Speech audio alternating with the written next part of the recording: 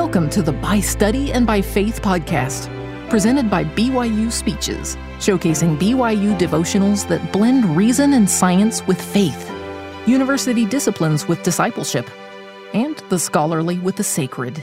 Be sure to check out our other podcasts by searching BYU Speeches wherever you get your podcasts, or by visiting speeches.byu.edu/podcasts.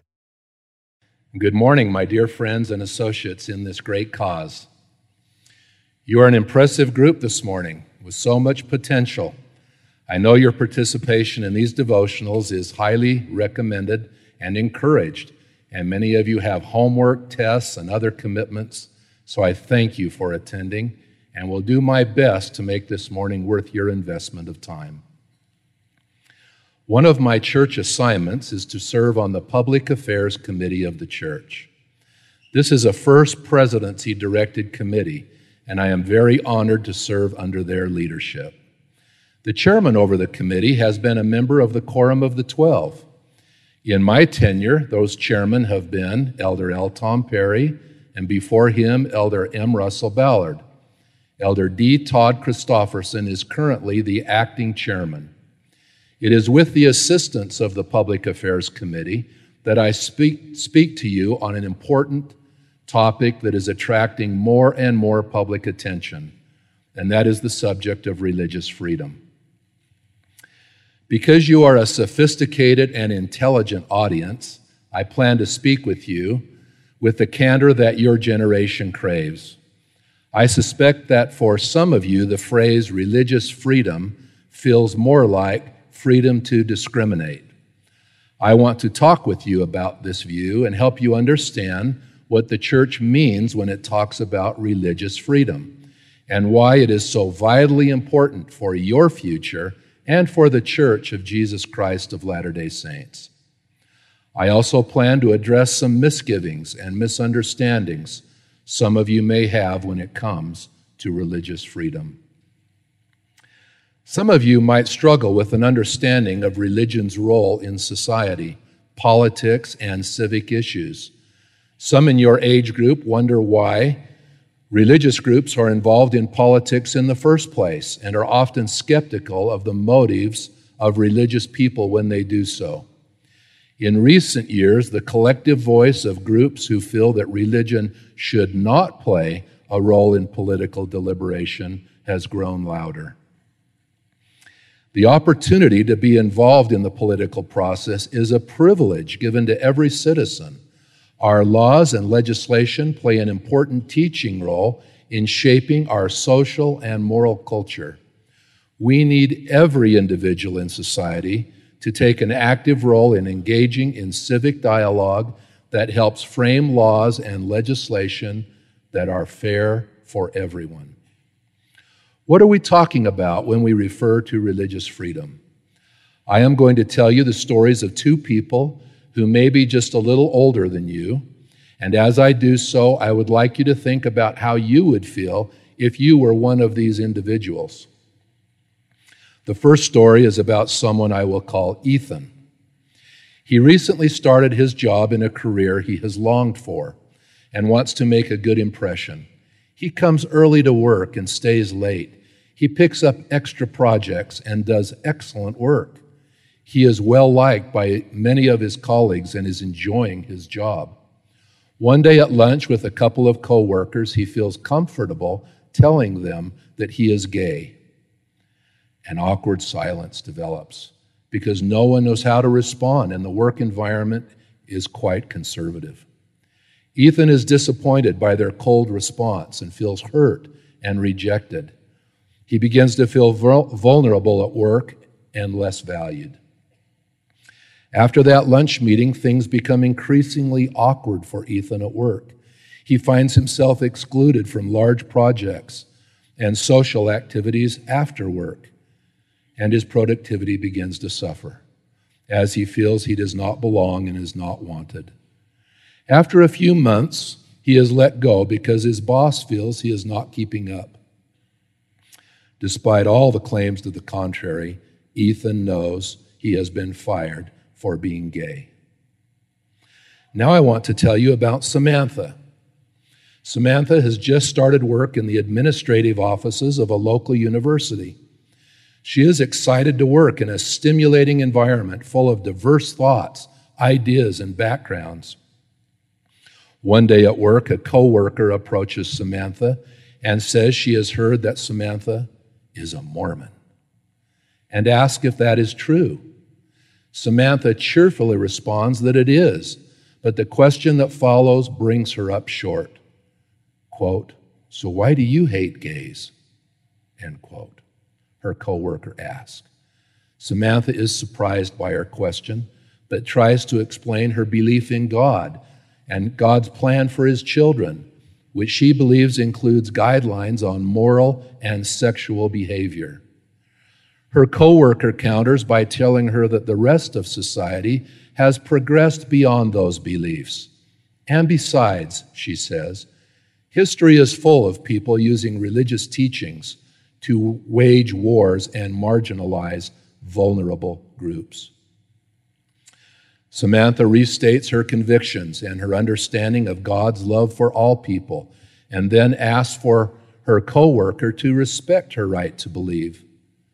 The coworker feels compelled to tell other employees about their conversation, and over the next few weeks, Samantha feels increasingly isolated as more and more coworkers confront her with questions and attacks. Samantha's boss, seeing the increase in religious conversations in the workplace, cautions her against proselytizing in their work environment, or her job will be in jeopardy. Her work, like Ethan's, begins to suffer. Rather than risk being fired, Samantha starts to look for another job. Now, these are hypothetical stories, and yet they are not. There are many Samanthas and Ethans. However we choose to live and whatever choices we make, we all share a common humanity and desire for fairness and kindness. Ethan should not have been fired for being gay, and Samantha should not have been intimidated for being religious. Both were wrongly criticized, judged, and retaliated against. Now, in today's society, it is politically correct to empathize with Ethan's situation, but less so with Samantha's. Ethan may find his case picked up by an advocacy group as yet another example of anti-gay discrimination. And indeed, he does deserve protection. But what about Samantha? Who will defend her right to religious conscience? What about her right to live authentically as a person of faith, committed to love and serving everyone, but also with the right to choose what is right and wrong and to live her life accordingly? Our society has become so blind by its quest to redress wrongful discrimination against one class of people that it is now in danger of creating another victimized class. People of faith, like you and me. Already, some religious schools are being questioned because they require students and faculty to adhere to an honor code that requires fidelity and chastity. CEOs of large companies have been marginalized or forced to resign because their personal religious views are no longer politically acceptable. And some businesses have been forced to close because their owners have spoken their conscience. Now, despite what you may have heard or read over the years, the Church of Jesus Christ of Latter-day Saints has stood consistently for freedom of choice and conscience. Many years ago, the prophet Joseph Smith wrote, "We believe that all men are created equal and that all have the privilege of thinking for themselves upon all matters relative to conscience."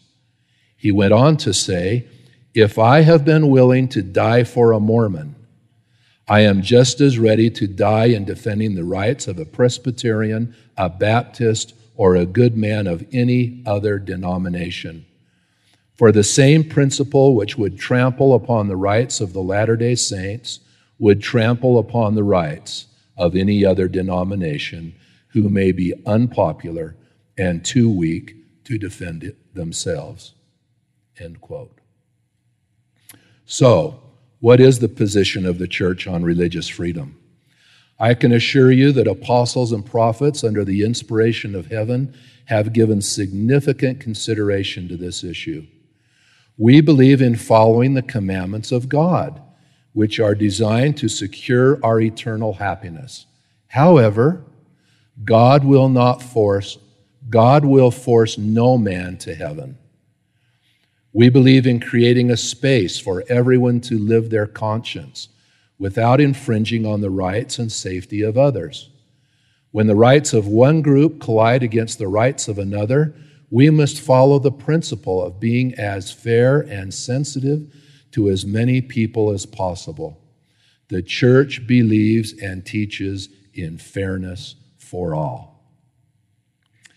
Protecting conscience is about safeguarding the way someone thinks and feels and their right to act on those beliefs. I am talking about someone telling you that the thoughts, feelings, and beliefs you have are not allowed, valued, or acceptable because your views are not popular. A war in heaven was fought for agency, and it is a gross violation of that agency to force someone to betray their conscience because their views do not align with the crowd. Now, please do not misunderstand me here. When I speak of us being authentic, the Lord does not give us a free pass to live any way we choose without consequences. We are still accountable to Him for our choices. He has said, "Be ye therefore perfect, even as your Father which is in heaven is perfect." The commandment to seek after perfection implies we start where we are and seek the Lord's help to lift us to where He wants us to go. Being true to our authentic self requires continual effort to increase our light, knowledge, and understanding.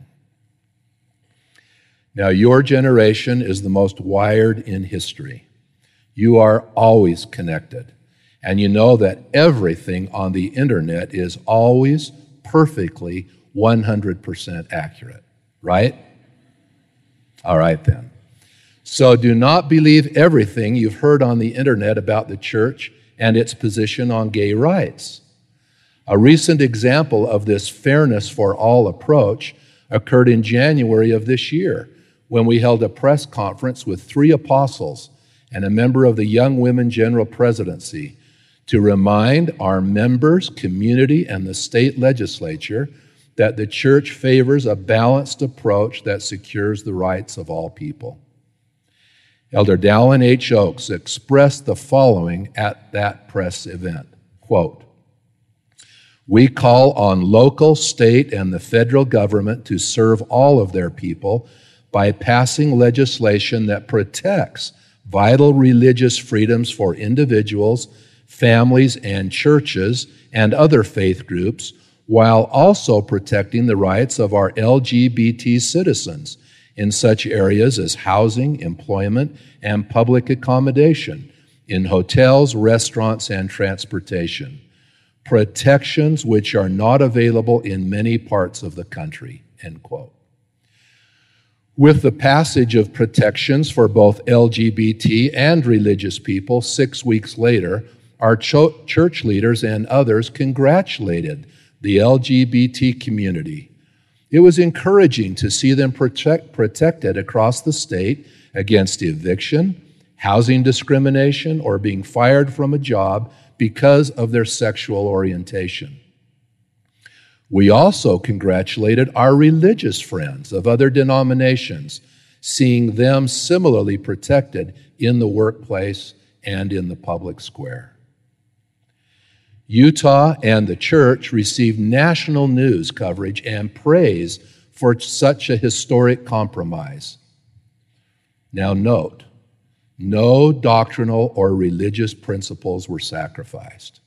No changes were made to God's moral law and our belief that sexual relations should only occur when within marriage between a man and a woman. The outcome was fair to all and reflects a consistency in moral standards and teachings and in respect for others. Now, not many of us will play prominent roles in government and lawmaking, so you may be wondering how this topic pertains to you personally in your day-to-day life. I would like to talk with you now about 3 things you can do, each one, to support and promote a message of fairness. First, try to view others through a lens of fairness. To do this requires you to first acknowledge that Heavenly Father loves all of His children equally. He has said, "Love one another as I have loved you." There is no choice, sin, or mistake that you or anyone else can make that will change His love for you or for them. That does not mean He excuses or condones sinful conduct, nor do we, in ourselves or in others. But it does mean that we reach out in love to persuade, to help, and to rescue. When you feel completely and perfectly loved, it is much easier to love others and see them the way the Savior does. Please turn to our Savior in prayer and ask to receive His pure love, both for yourself and for others. He has promised that you will feel His love if you ask in faith. Being filled with this pure love will guide your thoughts and actions, especially in a political arena that can at times be very contentious. Tensions can flare easily when discussing politics, and especially when discussing religious freedom. If we allow these moments to get the better of us, we will appear very unchristian to our family, friends, neighbors, and acquaintances. Remember how the Savior handled tough questions and challenging viewpoints. He remained calm. He showed respect. He taught truth, but never forced anyone to live the way He taught. Second, let fairness guide your treatment of others. Jesus Christ looked past people's ethnicity, rank, and circumstances in order to teach them simple truth. The Samaritan woman at the well, the Roman centurion, the unpopular publican. He has commanded us to follow His example, saying, "Ye shall observe to do the things which ye have seen me do." Do not judge people or treat them unfairly because they sin differently than you or we do. Perhaps the greatest challenge in treating others fairly is in the balance required in supporting religious freedom when you have friends or family members who experience same-sex attraction or are firm supporters of their rights. Some of you worry that you will appear intolerant or unsupportive if you seek protections to exercise your faith publicly and freely. Again, study the life of our Savior and seek His guidance. The Savior demonstrated perfectly how to reach out in love and encouragement while also holding firm to what He knew to be true. Remember when the woman was caught in adultery? He asked for anyone without sin to step forward and to be the first to condemn her. When no one approached our Savior, who was without sin, He commented, "Neither do I condemn thee. Go and sin no more." The forgiveness and kindness He showed her did not contradict His teachings that sexual intimacy is meant for a husband and a wife who are legally and lawfully married. You too can be unyielding and in right and truth, yet still reach out in kindness. When Christ friends and followers ended their relationship with him, he expressed sadness and pain. However, when a relationship did end, it was because they were uncomfortable with his teachings, not because he was uncomfortable with them. As we seek to treat others fairly, we must remember the principle of agency. We must always respect the ability of others to make choices and ask that they extend to us the same courtesy. When talking with others about religious freedom, we must always remember that we can disagree without becoming disagreeable. Please do not shy away from a dialogue regarding these important issues simply because you are worried that it might be difficult or uncomfortable. We can pray for help, and we can expect that the Savior will help us and help us speak and act in a way that is pleasing to him. Now, third, I would encourage you to stand up for fairness if you see another's rights being impeded. Elder L. Tom Perry was a great example of someone who firmly believed in man-woman marriage and yet was willing to stand up for the rights of others. He left an example of ensuring that others' rights were protected when he witnessed unfair treatment or an imbalance in our laws. From the time of Joseph Smith to our present day, our legacy is one of reaching out to heal breaches and hurt without compromising the doctrine. That is not ours to trade away. This brings me to my final point, and that is the need for active involvement from your generation on this topic. I stand with the leaders of our Lord's church when I say that we need your generation's natural understanding of compassion, respect, and fairness. We need your optimism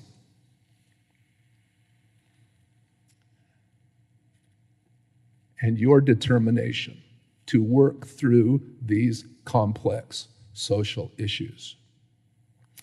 We have faith that you will turn to the Savior to understand how to live a Christ-like life when also showing fairness and love to others who do not share your beliefs. We know you want to be part of something meaningful, and we know that you are resilient and collaborative. Most importantly, we need you to engage in dialogue regarding the complexities of this issue and find solutions for how to best extend fairness to everyone, including people of faith. These conversations need to be occurring in our schools, perhaps right here at Brigham Young University, in our homes, and relationships with friends and co-workers. When you have these conversations, please remember the principles we have discussed today, which are simply these. See others through a lens of fairness, treat them with respect and kindness, and expect the same treatment in return. Now, as you do these things, I want you to please report back to me. I want to hear about your experiences and the successes you are having in creating friendships with those who see life differently than you do. On my Ronald A. Rasband Facebook page, I have posted about my devotional remarks. In the next few days, will you head to my page on Facebook? I would love for you to leave me a comment about your desires and experiences of spreading our message of fairness for all. I want to hear from you.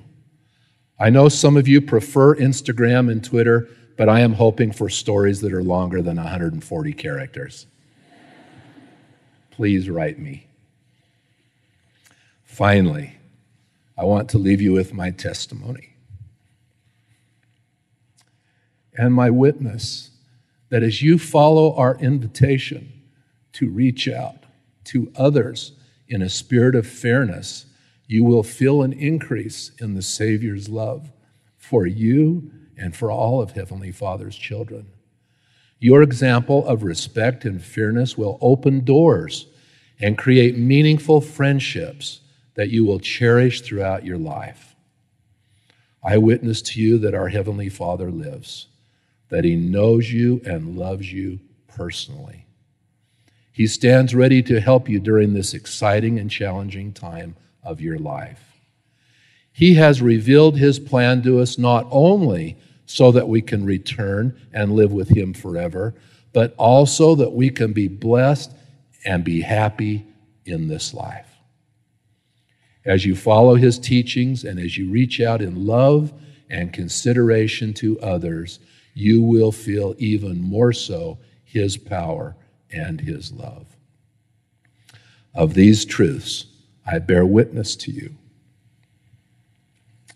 in my love for our Savior and my knowledge that He loves you and cares for you, each and every one. In the name of Jesus Christ, amen. You've been listening to the By Study and by Faith podcast, presented by BYU Speeches.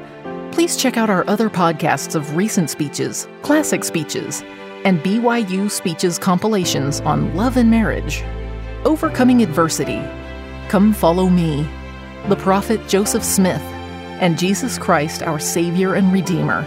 Go to speeches.byu.edu and click on podcasts for more information.